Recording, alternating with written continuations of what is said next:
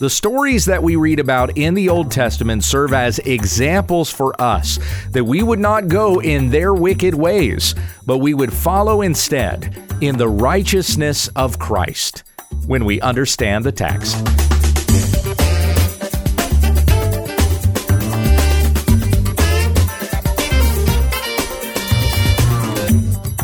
This is When We Understand the Text, studying God's Word to reach all the riches of full assurance in Christ. Thank you for subscribing, and if this has ministered to you, please let others know about our program.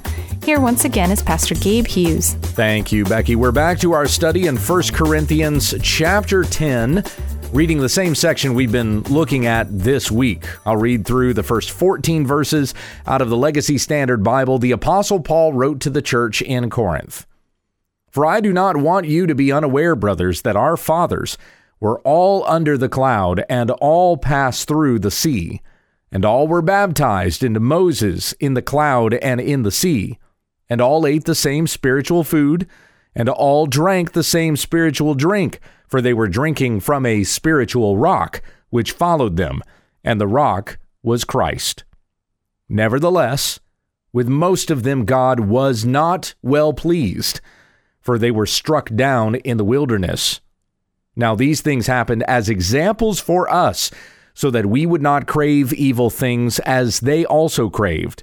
Do not be idolaters, as some of them were. As it is written, the people sat down to eat and drink and stood up to play.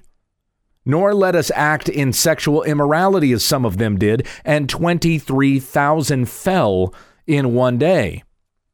Nor let us put Christ to the test, as some of them did, and were destroyed by the serpents. Nor grumble as some of them did, and were destroyed by the destroyer.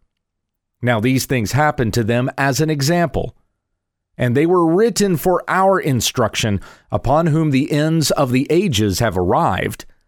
Therefore let him who thinks he stands take heed that he does not fall. No temptation has overtaken you, but such as is common to man. But God is faithful, who will not allow you to be tempted beyond what you are able, but with the temptation will provide the way of escape also, so that you will be able to endure it. Therefore, my beloved, flee from idolatry.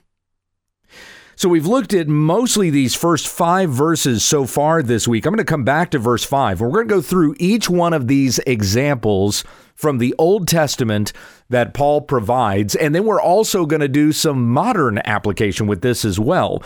So in verse 5, Paul says, Nevertheless, with most of them, God was not well pleased, for they were struck down in the wilderness. Most of who? Well, the Israelites, as Paul mentioned, our fathers who were under the cloud, all passed through the sea. The Israelites that were released from slavery in Egypt, they passed through the Red Sea. They ate the same spiritual food. They drank the same spiritual drink. And as Paul is making reference to spiritual things here, this is not in reference to manna, which was physical food. It's not in reference to water that came from the rock. That was literal water, or it was actual water. So why call these things spiritual? Well, that's in reference to the Word of God. We feed on God's Word. We are cleansed by that Word. And though the Israelites received that spiritual food and drank that spiritual drink from the spiritual rock that followed them, who is Christ Jesus, nevertheless, with most of them, God was not well pleased. They heard the Word, but they were not changed by it. Some of them who came out of slavery in Egypt, their hearts were still in Egypt, and they were struck down in the wilderness. Now, if you're reading this out of the Legacy Standard Bible, which I read to you from, or you're reading it from the NASB, that statement, that last sentence there in verse 5 is capitalized. For they were struck down in the wilderness, meaning that it is an Old Testament reference. The ESV doesn't list that as being quoted from the Old Testament. Not sure if the NIV or the Christian Standard Bible do, but from the LSB, we know that that comes from the Old Testament. Now, it could come from a couple of places. Psalm 106 is one of those psalms that recounts a number of those things that had happened to the Israelites. It's a historical psalm. And so there's a reference in Psalm 106. They despised the pleasant land, having no faith in his promise. They murmured in their tents and did not obey the voice of the Lord. Here's verse 26. Therefore he raised his hand and swore to them that he would make them fall in the wilderness. They're struck down in the wilderness. So there's one reference there out of Psalm 106. We also have this in Numbers 14, verse 29, your dead bodies shall fall in this wilderness, and of all your number listed in the census from 20 years old and upward who have grumbled against me, not one shall come into the land where I swore that you would make you, that I would make you dwell, except Caleb the son of Jephunneh and Joshua the son of Nun. I referenced that earlier in the week, that of the Israelites that came out of slavery in Egypt, only those who were 19 and younger got to receive the promised land. The rest died in the wilderness, except for Joshua and Caleb, who were up there in years. But of the rest of the Israelites, no one entered the promised land over the age of 60, if you think about it. So there were some that came into the promised land that remembered slavery in Egypt, about a half generation of people. They remembered slavery. They remembered the plagues.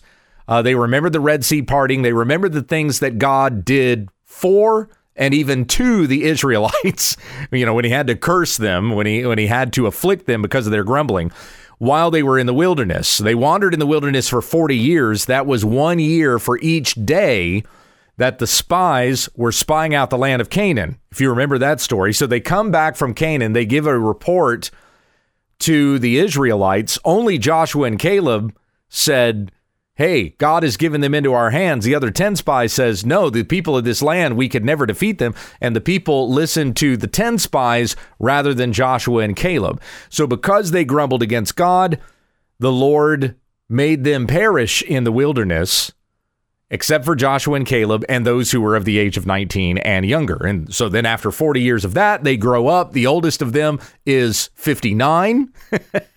And they got to enter the promised land. And then there was also a generation of Israelites that did not remember slavery. They remembered wandering in the desert, but they weren't enslaved in Egypt, nor did they remember passing through the Red Sea or God speaking to them at Mount Sinai when he gave the 10 Commandments. So anyway, we have a few places in the Old Testament where this reference could come from in verse 5. They were struck down in the wilderness. And then Paul gives specific examples, occasions where Israel rebelled against God and what the consequences were for their disobedience. When we read these stories in the Old Testament, they serve as examples to us that there are consequences for sin. Verse 6, these things happened as examples for us so that we would not crave evil things as they also craved. Also consider the incredible manner in which some of those rebellious sinners would perish. At Korah's rebellion, the ground opens up beneath them and swallows them up. At the valley of Achan, who disobeyed God and took the devoted things from Jericho. So this story is in Jericho chapter 7. This is right after Jericho chapter 7. It's in Joshua chapter 7. This is right after Israel defeated Jericho, which was an incredibly fortified city. But you know how this went. They marched around the city 7 times. The trumpet, the trumpet sounded. The people shouted, the walls came tumbling down. They lit Jericho on fire, and God told them not to take any of the plunder. They were to devote everything to destruction except for Rahab and her household. Remember the whole thing of them hanging a scarlet cord from the window. Her house was in the wall of Jericho. So the rest of Jericho came tumbling down except for Rahab and her household, because she hid the spies when they came in to spy out the land. She feared God, and God showed favor to her and to her household. Well, after that victory at Jericho, they were going to fight against Ai, a much smaller city and army. And so they didn't send as many troops, and yet Israel was defeated there. And so Joshua falls down before the ark of God. He cries out before God. God tells him that there's somebody who disobeyed. One person disobeyed out of over 1 million people in Israel. And because of this one man's disobedience, Israel would not be able to advance against their enemies until this matter was taken care of, and the people of Israel would be holy before the Lord. So they cast lots, and eventually it settles on Achan, and they go to Achan and they ask him, what is this thing that you've done? And he admits, I took a little silver, I took a little gold, I took one of the cloaks, and he and his family and all that he owned, animals, livestock, etc., they were brought out and stoned or destroyed by fire. I mean, it's an incredible consequence that we would look at and we would go, boy, that seems a little extreme. I mean, even his family gets put to death because Achan had touched the devoted things. But this is the consequence for sin.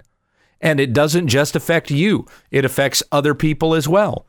Achan represents the head of his household. And so the sin that he's committed has come upon his household as well. When fathers neglect to guide their children in the ways of the Lord, the entire home suffers. That's still the case now, applied in a very spiritual sense, though we're not dragging out families to the church parking lot and stoning them, of course. But again, to see what the consequences are for sin. I mean, you go back to the Garden of Eden.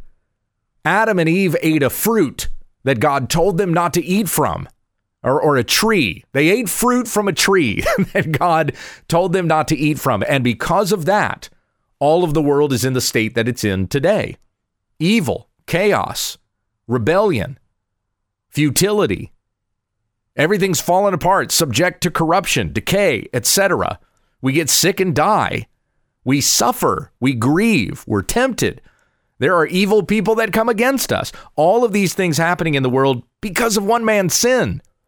And because of that sin, God cursed creation and sent everything into upheaval.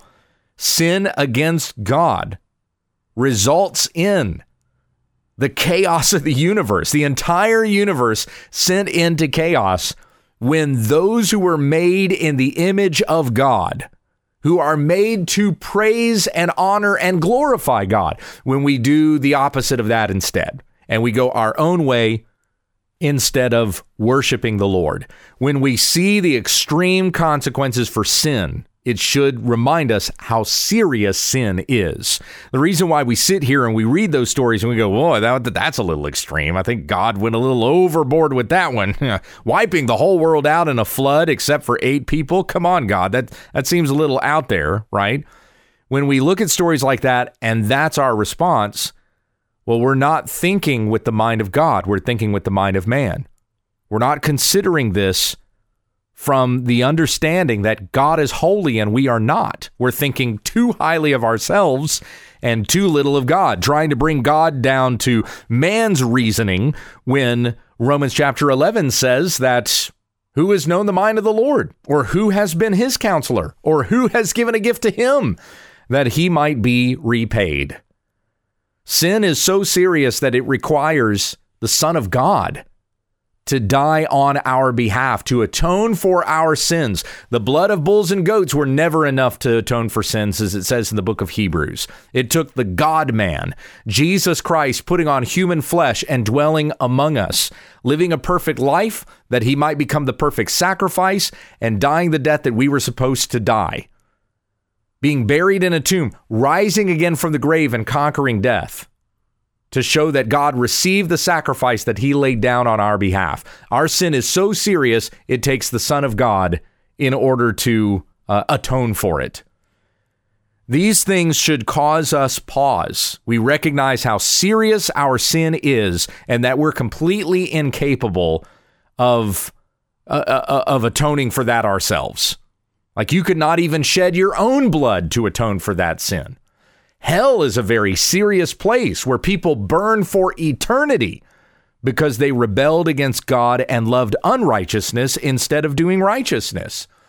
We see these things, these consequences for sin, even the examples that are given to us in the Old Testament, that we would not go their way, so that we would not crave evil things as they also craved, and thus go to destruction. Fear the Lord, brothers and sisters. Don't mess around with sin, and don't think that you are so great that you can even get close to it and not be burned by it. You're playing with fire. and may very well be risking your own eternity with some of the things that you would be tempted by, that you're trying to have in your flesh. I can have a little bit of this, right? It's okay if I just do a little bit of this, as long as the rest of me is devoted to God. No, you're essentially saying to God that you're not enough. I have to have this other thing in order to be satisfied. Same sin Adam and Eve did in the Garden of Eden. They had literal paradise handed to them and were tempted by the serpent, deciding this isn't enough. I have to have this fruit that God told me not to eat. It wasn't enough that they had God to walk with in the cool of the day. They needed this other thing too in order to be satisfied. That's how stupid we are. I mean, sin just makes you stupid. To think that God is not enough, and so I have to have this other thing. Don't believe yourself to be so above that you cannot be tempted and fall.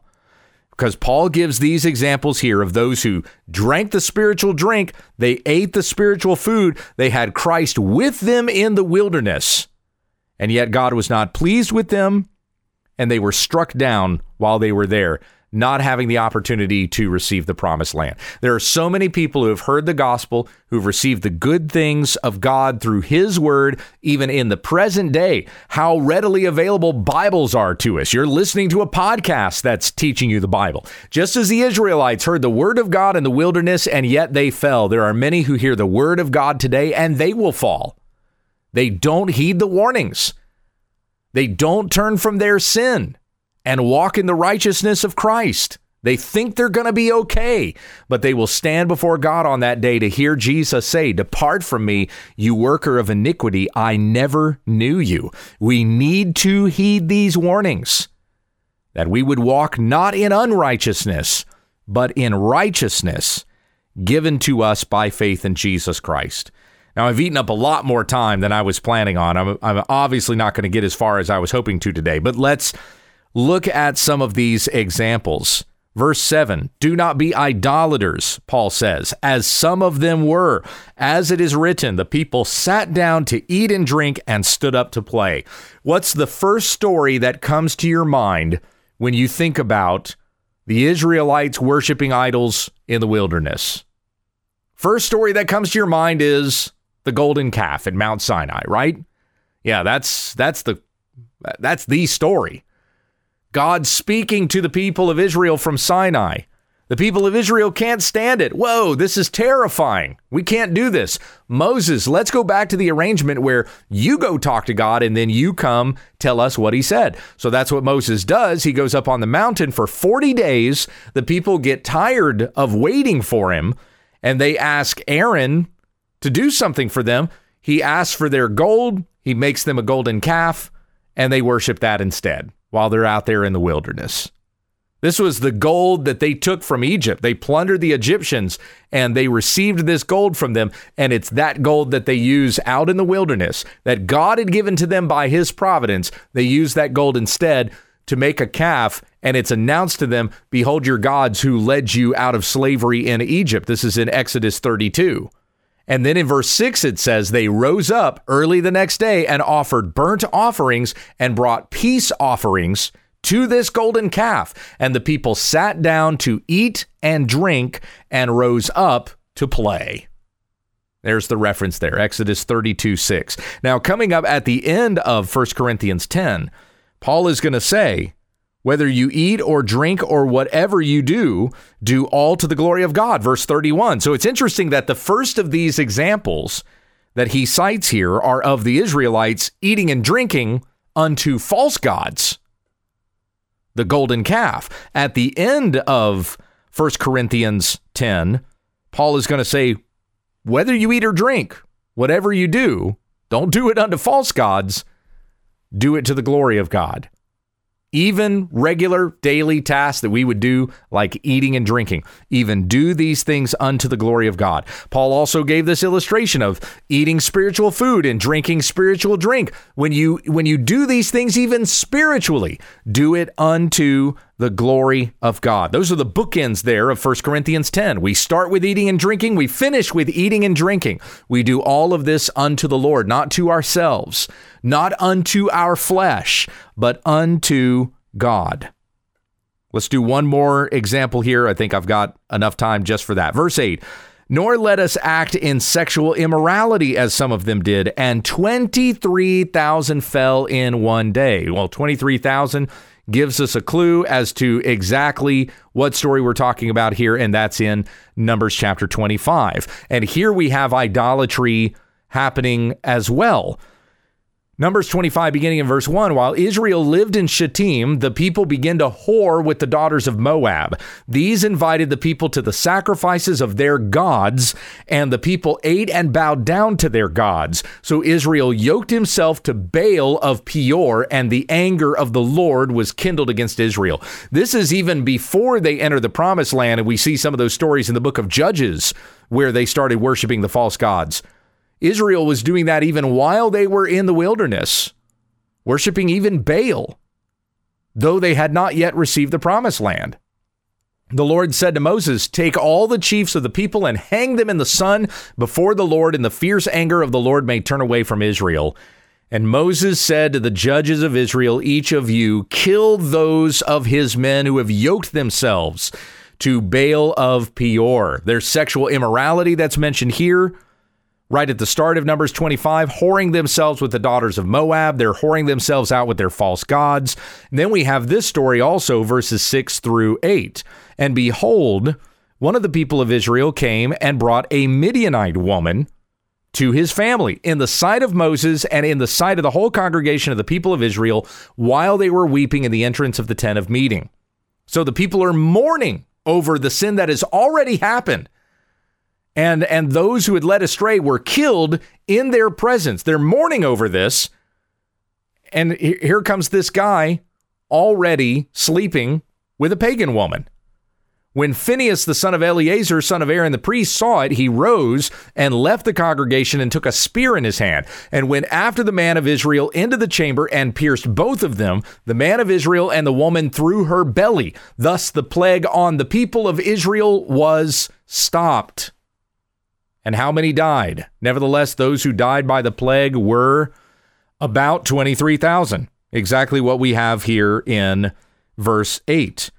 Nor let us act in sexual immorality, as some of them did, and 23,000 fell in one day. Now remember, the Corinthians had a man who was sexually immoral in their midst, right? That's back in chapter 5. The Corinthians were not doing anything about that. They were tolerating his sin and not exercising discipline and putting the evil person out from their midst.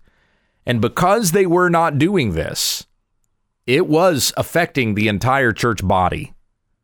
Just as this man's sin in Israel was affecting all of Israel with a plague, so it is also gangrenous when one person is allowed to sin in the body of Christ and that sin is not dealt with.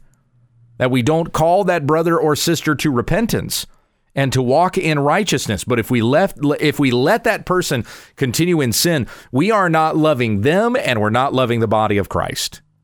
God demands holiness.